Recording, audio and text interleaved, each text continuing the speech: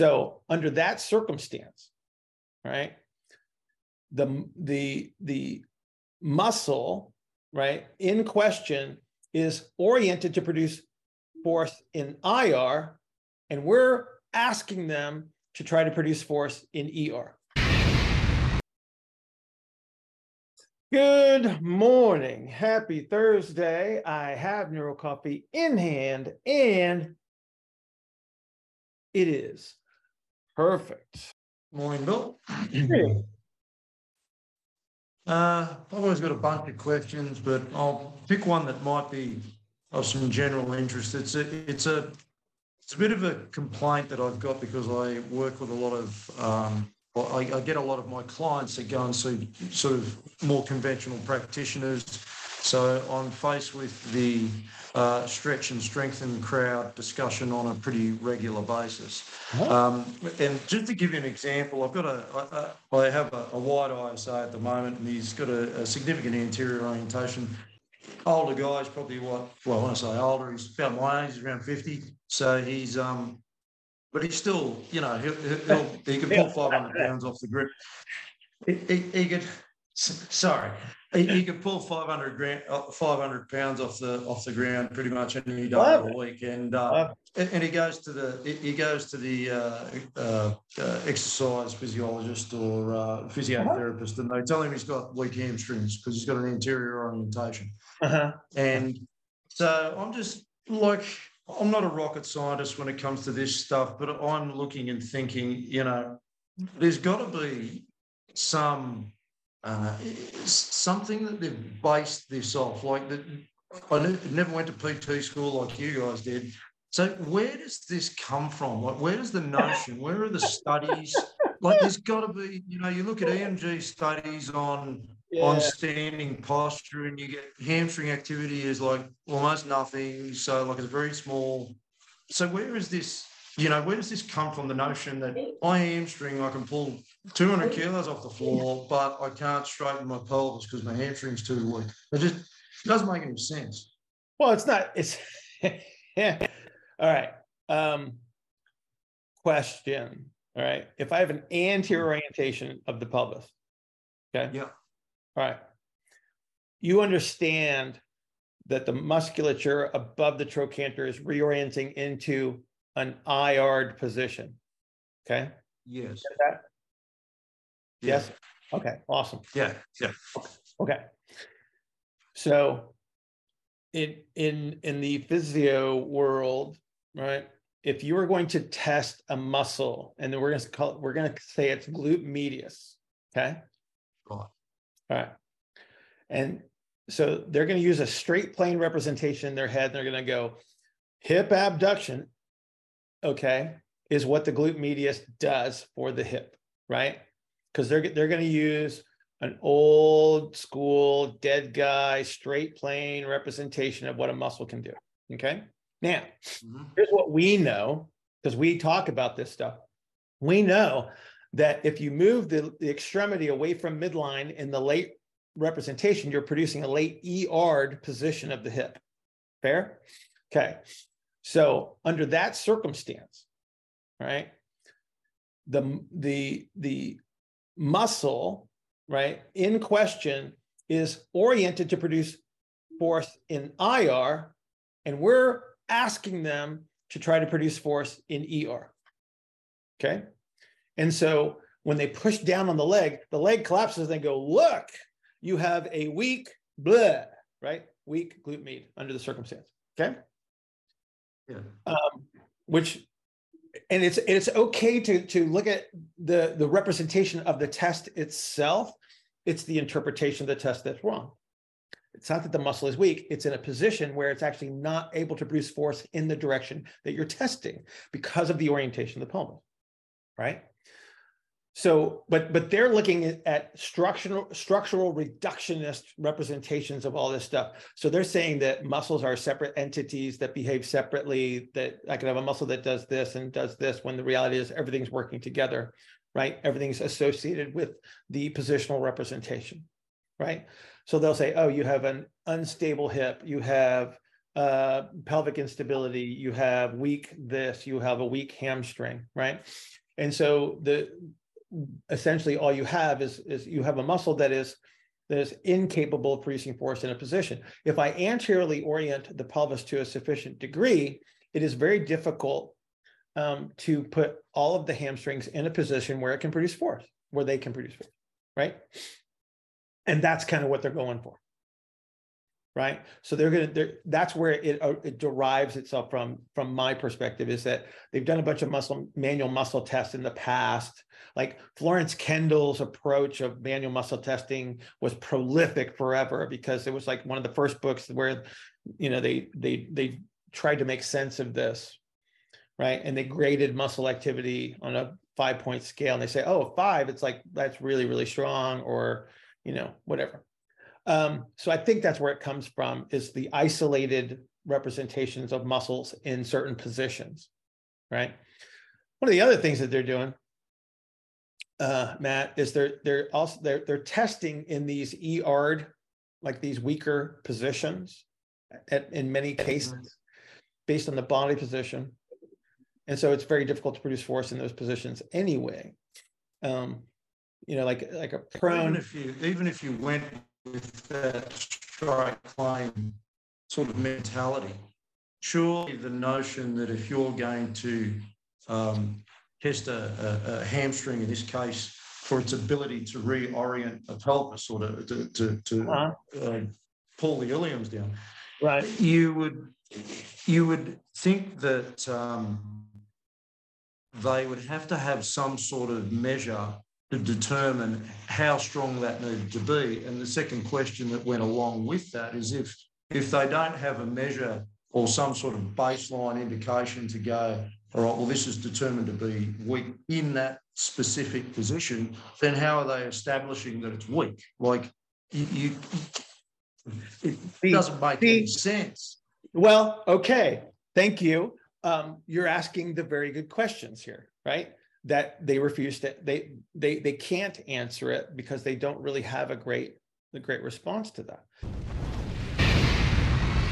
On a raft on a lake that just has like this kind of like gentle rhythm thingy going, yeah, that's why that stuff is so soothing, because it just sort of restores this really relaxed kind of rhythmic passage of energy through your body. It's like crazy. It sounds like really technical, and it's like the simplest thing on the planet. Okay, so you got them in supine, and you just trap an arm sort of like in this, like what is it, PNFD2 flexion, right? You trap them there, and you take your other hand and you put it below their chest, so it's on the lower rib cage. So like think ribs 7, 8, 9, 10, and you just start rocking them. Right. And so what you're doing is you're just doing this internally. You're just creating these waveforms. Right. And then you play with the rhythm.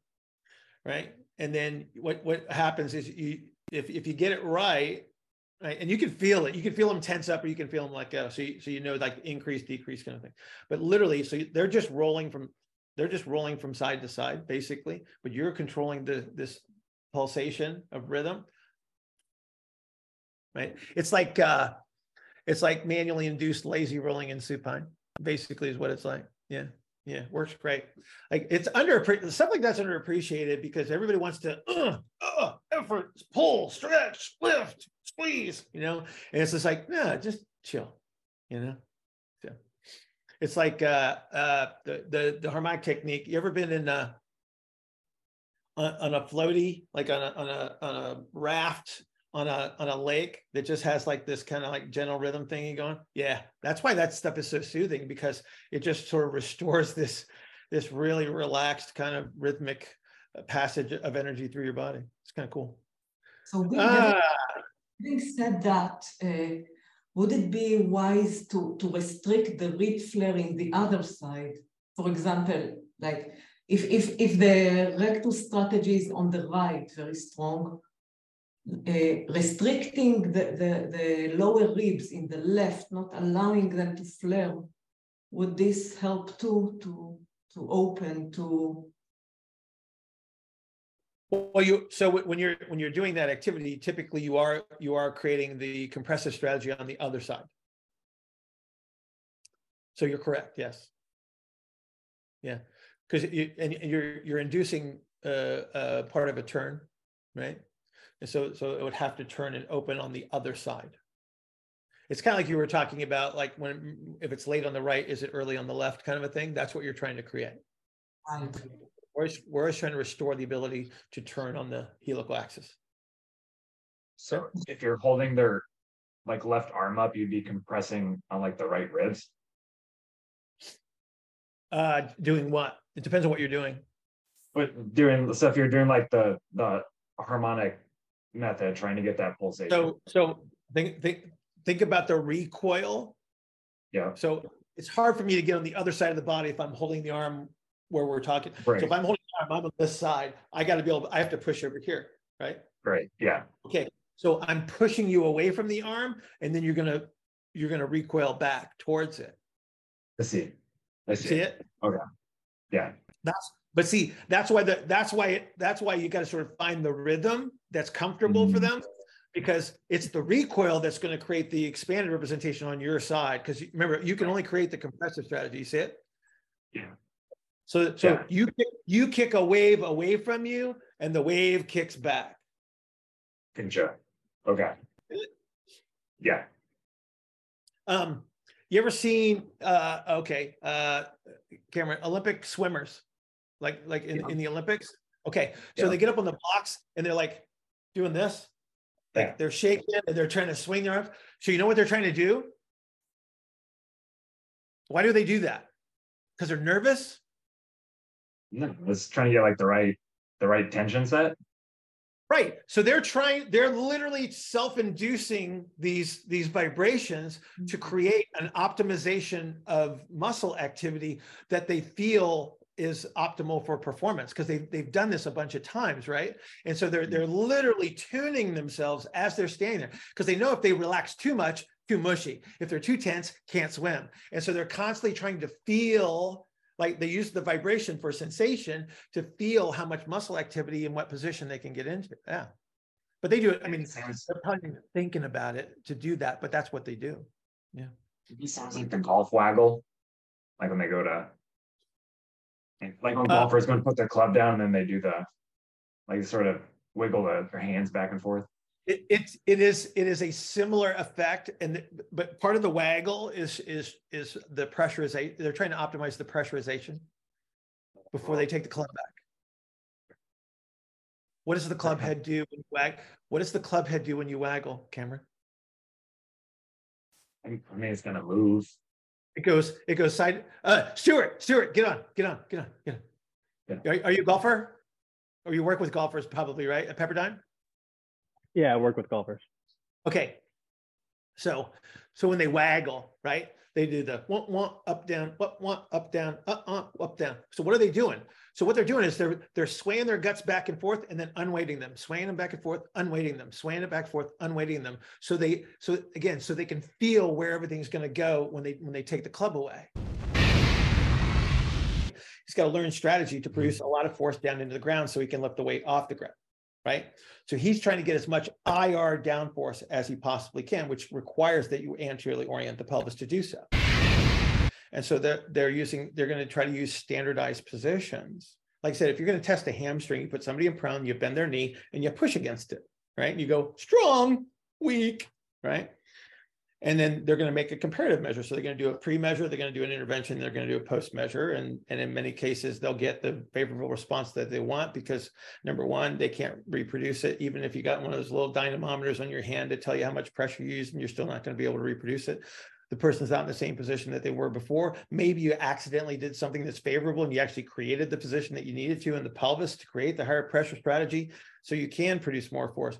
But you're right. It is exceptionally difficult. It's exceptionally difficult to determine whether you have the optimal position or not. But this is why when we talk about table tests and chessboard measures and then representations of what that would translate to dynamically, that's why that becomes so important for somebody like you. It's like, because you're going to use step ups, split squats, and things like that to determine position. right? You understand, like you recognize where the ERs and IRs are supposed to show up during those activities, right? And then to what degree, right, you determine what is acceptable, optimal under the context, right? So there's no magic set of tests that there's no magic studies that I haven't found somewhere on the internet that demonstrate some sort of baseline recommendation for hamstring strength relative to quad strength that is supposed to maintain a level pelvis, say, for instance. Oh, not in that case. You'll find it in regards to a knee. Okay. Yeah. You'll find stuff in like, and I don't remember what the ratios are now. They usually give you like a ratio. It's like 1 to 1.25 or something like that for knee. Anybody know what those stats are anymore? I haven't looked at them in decades. But they'll talk about that for the knee. I don't know that you have the same relationship for the hip. Keep in mind, Matt, that they're looking at these things in straight planes, and so yeah. You're gonna hear pelvic orientation described as a force couple, which is inaccurate, to be kind, but you'll see it described like that because they're looking at it in a like a traditional sagittal plane kind of a representation, which is where some of this hamstring stuff comes from as well, right? But again, you don't have a great measure. Now, there is literature, okay, that will use. They'll use X-rays and some positional stuff to give you an idea of what the pelvic inclination angle is. So that's the relationship of the sacrum relative to the spine. Okay, there is a pelvic tilt measurement that will also be used, and then they will have like established norms under those circumstances. But it's not helpful clinically because I can't X-ray everybody in every position that they would be in and determine whether they fall within some average range. So now you're back to square. Would that would differ in your model in respect to narrows and wides? That would differ significantly. Oh, there's definitely differences. Like, and again, pelvic inclination, not clinically, but from the research standpoint, when you look at the pelvic inclination, that is a representation of the degree of orientation that we're talking about, right? That like it is measurable, but again, it's not reasonable to use that clinically, right? From a research standpoint, it informs us of things, right? That helps us determine like what we're actually looking at clinically, but the degree of which is almost impossible to tell. But there is a little way to kind of there's some detective work that you can do in regards to the way that the sacral shape changes, especially on like some of your really compressed neros. Like you'll get an idea of the degree of pelvic incidence. The greater the incidence, the more bend you have in the sacrum. Like that's just an absolute, as far as we can tell. So if your question, go ahead. Sorry. Yeah. Go ahead. I was just going to say, because if they were saying that in this example, the practitioners said that your quads are very strong and your hamstrings are weak relative to your quads, and that's why your pelvic position is the way that it is. Yeah. That would intimate that hamstring would have to be out pulled by the quads. So the muscle activity must be at its maximal effort for that to outpull. Why wouldn't it just pull a bit harder and level it out?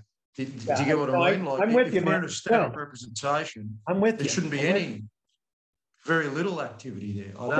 Yeah. It just doesn't make any sense.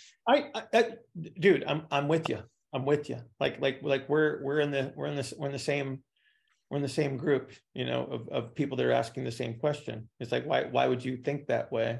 Again, but see, you've thought it out logically as to like, well, this doesn't make sense when I get like, yeah, you can say that because you got what appears to be a certain orientation. You can say that because of the way that you have tested like you've taken them out of context and you tested them in a context that like looks like a representation of weakness.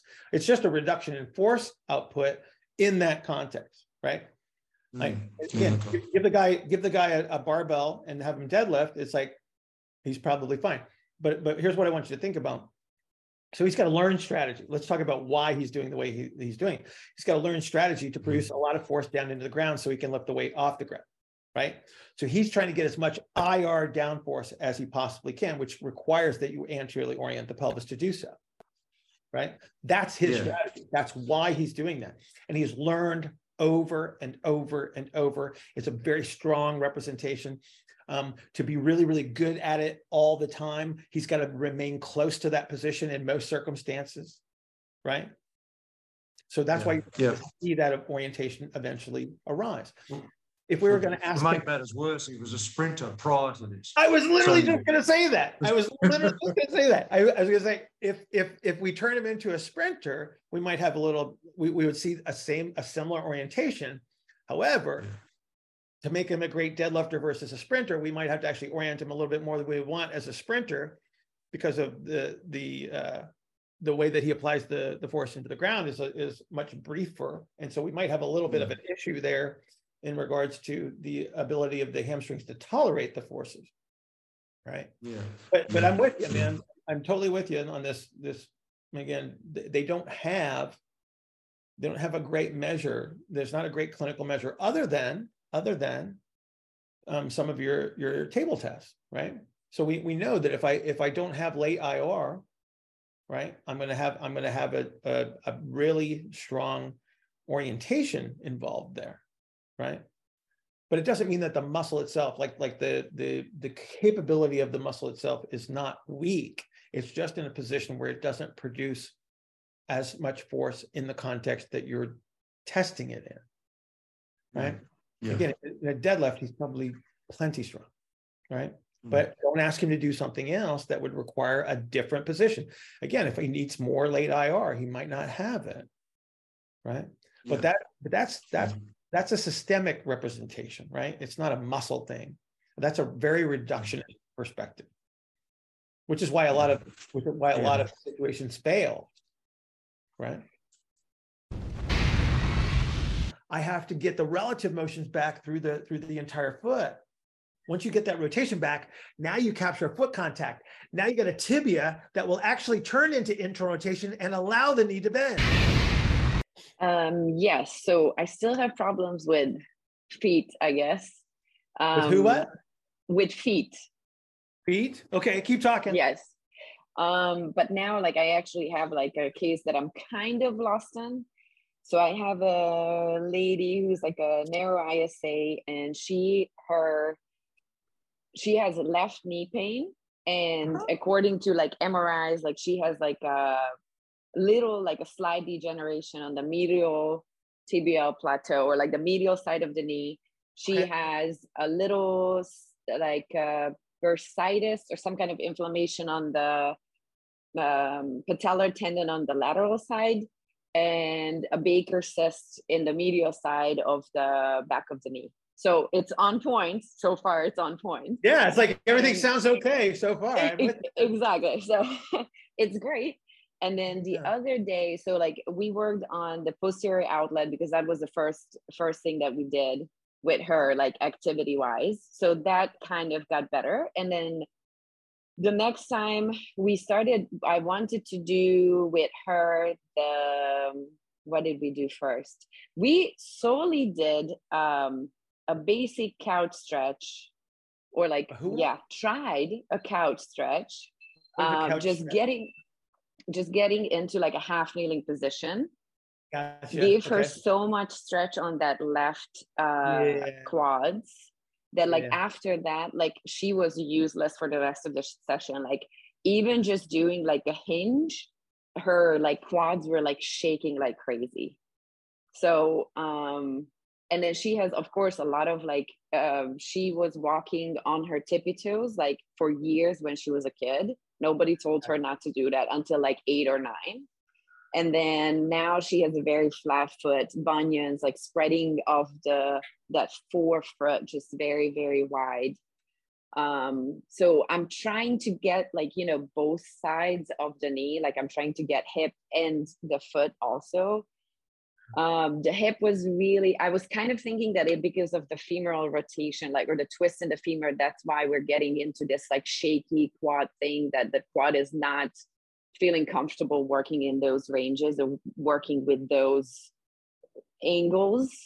But I'm kind of lost on the feet too. Or like what to do. Like she can barely sense stuff. So yeah. Okay. So I'm just trying to clarify. So you were bending her knee in half kneeling. Am I right? Yes. Like you said, she got a really hard stretch on the quad. Well, actually, even at like 90 degrees, if her lower leg, yeah, absolutely, yeah. Okay, no, immediately. Okay, yeah. So why is that? Why does she feel that? Because I think she's so far forward on the left that that's even too much. Okay, hang on. Where did you bend her? At the knee. Okay. And you said it was already hard for her to do. Mm-hmm. Right? She feels it immediately, like not even going forward or anything. Okay. Yep. So hang on. What does that tell you about the knee orientation? Knee orientation, that it cannot even do 90 degrees. Okay. So you got a knee orientation that means that there's no knee joint there anymore. So you have such a strong orientation, the knee joint is gone. Okay. Right? Exist. And you go, hey, I know this knee doesn't bend. Let's bend it. So it's the orientation of the knee that's now the limitation. So you have to look at the bony position of the knee, because what's going to happen is, based on the bony position of the knee, you're going to pick up concentric orientation of musculature, because all of the energy has to pass through that knee now. It doesn't exist. You have a stick for a leg that used to have a bendy spot in the middle that no longer has a bendy spot. Okay. Ooh, okay. Okay. What is a bunion? That's a sign for me that, yes. Okay. Is it a first metatarsal phalangeal joint that can bend, or one that doesn't? It shouldn't, but it does though. Okay. Passively. So here's what you did. So you bent her knee that doesn't bend, and she's trying to bend a toe that doesn't bend. You get the same orientation in the foot as you got through the lower extremity. Okay. You follow? Okay. Okay. Now, you got a favorable response when you went posterior lower on the hip, right? Yes. Awesome. Did you do the foot? So that's why I'm stuck. Okay. Where do you got to go? Where do you got to go on the foot to allow the femur to move towards IR?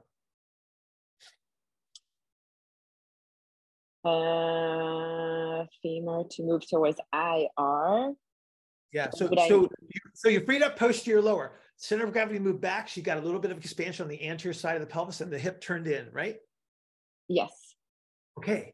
So I need a foot that can do that too, because what's happening is I got this E-yard foot, and then I'm seeing literally the breakdown of a joint that is in a position where it shouldn't bend at all, and I am twisting the knee. So you got a leg that's trying to go, you got a leg that's trying to be a stick in the ground, and you're making it bend. She's making her foot bend. That's why she's got a bunion. You made her knee bend, which is why she felt that horrible stretch on her quad. Okay. So you got proximal IR in the hip. Okay. That's favorable to promote a measure of change that gives you some freedom of motion at the knee, but you still can't force it because you probably don't have the knee orientation right yet. Okay. Now, if we go to the foot, we got to do the same thing that you did at the hip to the foot. Okay. What part of the foot is not moving relative to another part of the foot? The midfoot relative to the calcaneus, or. So here's where she's trying to move, right? Yes. Yes. Okay, but it's not. So she's doing like one of those deals, right? It looks like that. Yes. Right? Mm-hmm. With the funky toe. Okay, so that's not a normal motion. That's a broken constraint, if you will, right? She's messed with the constraint. Okay, but that doesn't change the orientation. So what needs to be able to move? So you had a femur that was oriented into ER, and then you recaptured some space, allowed it to turn inward. Makes sense. Yes. So I gotta get that to move, don't I? Okay. You see the similarity? It's like this joint won't move, but it's not moving because this isn't changing its shape. You change the shape in the femur, favorable, cool, but I didn't change this. So you got like a hip that should allow the knee to move, but I got a foot that says, nope, not going to let it move. Okay. Okay. So hang on. So now you got to say, where do I need to go? Where do I need to go to get that first ray to move? You got to get the first ray to move. So you went up into the hip and you got a favorable change. Where do you have to go in the foot to get the favorable change? Do you see it? Do you see where it is? Mm-hmm. Okay. Because that's where it's not moving. Okay. So she's twisting a knee, she's twisting a big toe in substitution for the fact that she doesn't have pelvic orientation and hip motion. So she puts the knee in a position that won't bend. She puts the foot in a position that won't bend because she doesn't have the proximal rotations available. You create the proximal rotations, the knee's going to be able to bend, the toe's going to be able to bend. Do you understand? Yes. Okay. Yes. So she basically made a knee out of her big toe. And that's unfortunately, but see, it wasn't a bendy knee. It was a straight knee that she tried to bend, right? Yeah. Okay. And then so how, because like the problem with this is like, I'm really having a hard time getting to even feel her, like the inside of the foot. Like she can't get like. Can't do it. You got to help her. You literally are Okay. you're going to have to go in there. Okay. Okay. You got to go in there, right? And you got to help her just like you did at the hip. It's like you laid hands on the hip, right? Yeah. And you know where to put your hands, like right away, you knew where to put your hands to get what you wanted. This is no different. It looks funny, right? But it's not. Unlock that. Okay. It will turn. It will turn. But there's muscles there. Yes. Right? You know where muscles are, right? Magic hands. You with the magic hands. Yeah, I'm okay with the muscles. Yes. Okay. Yeah. Okay. So Okay. so now you just have to look at this and you say, okay, where is the restriction that is not allowing this to turn like I got the femur to turn? Right. Okay. Okay. Yeah. Okay. It'll take some thinking. Okay. Break out your favorite anatomy book, right? And start looking at the stuff that crosses through there. And you go, okay, I got to reduce that muscle orientation. I don't have enough eccentric orientation to allow the normal capture of IR. That's why you can't get the foot contacts, is because I don't have IR that's coming through the foot from heel to forefoot. I got IR that's dropping dead right on that first metatarsal phalangeal joint. It's going too fast. I got to slow her down. Well, how do you slow her down? I have to get the relative motions back through the entire foot. Once you get that rotation back, now you capture a foot contact. Now you get a tibia that will actually turn into internal rotation and allow the knee to bend. But until then, don't try to bend her knee.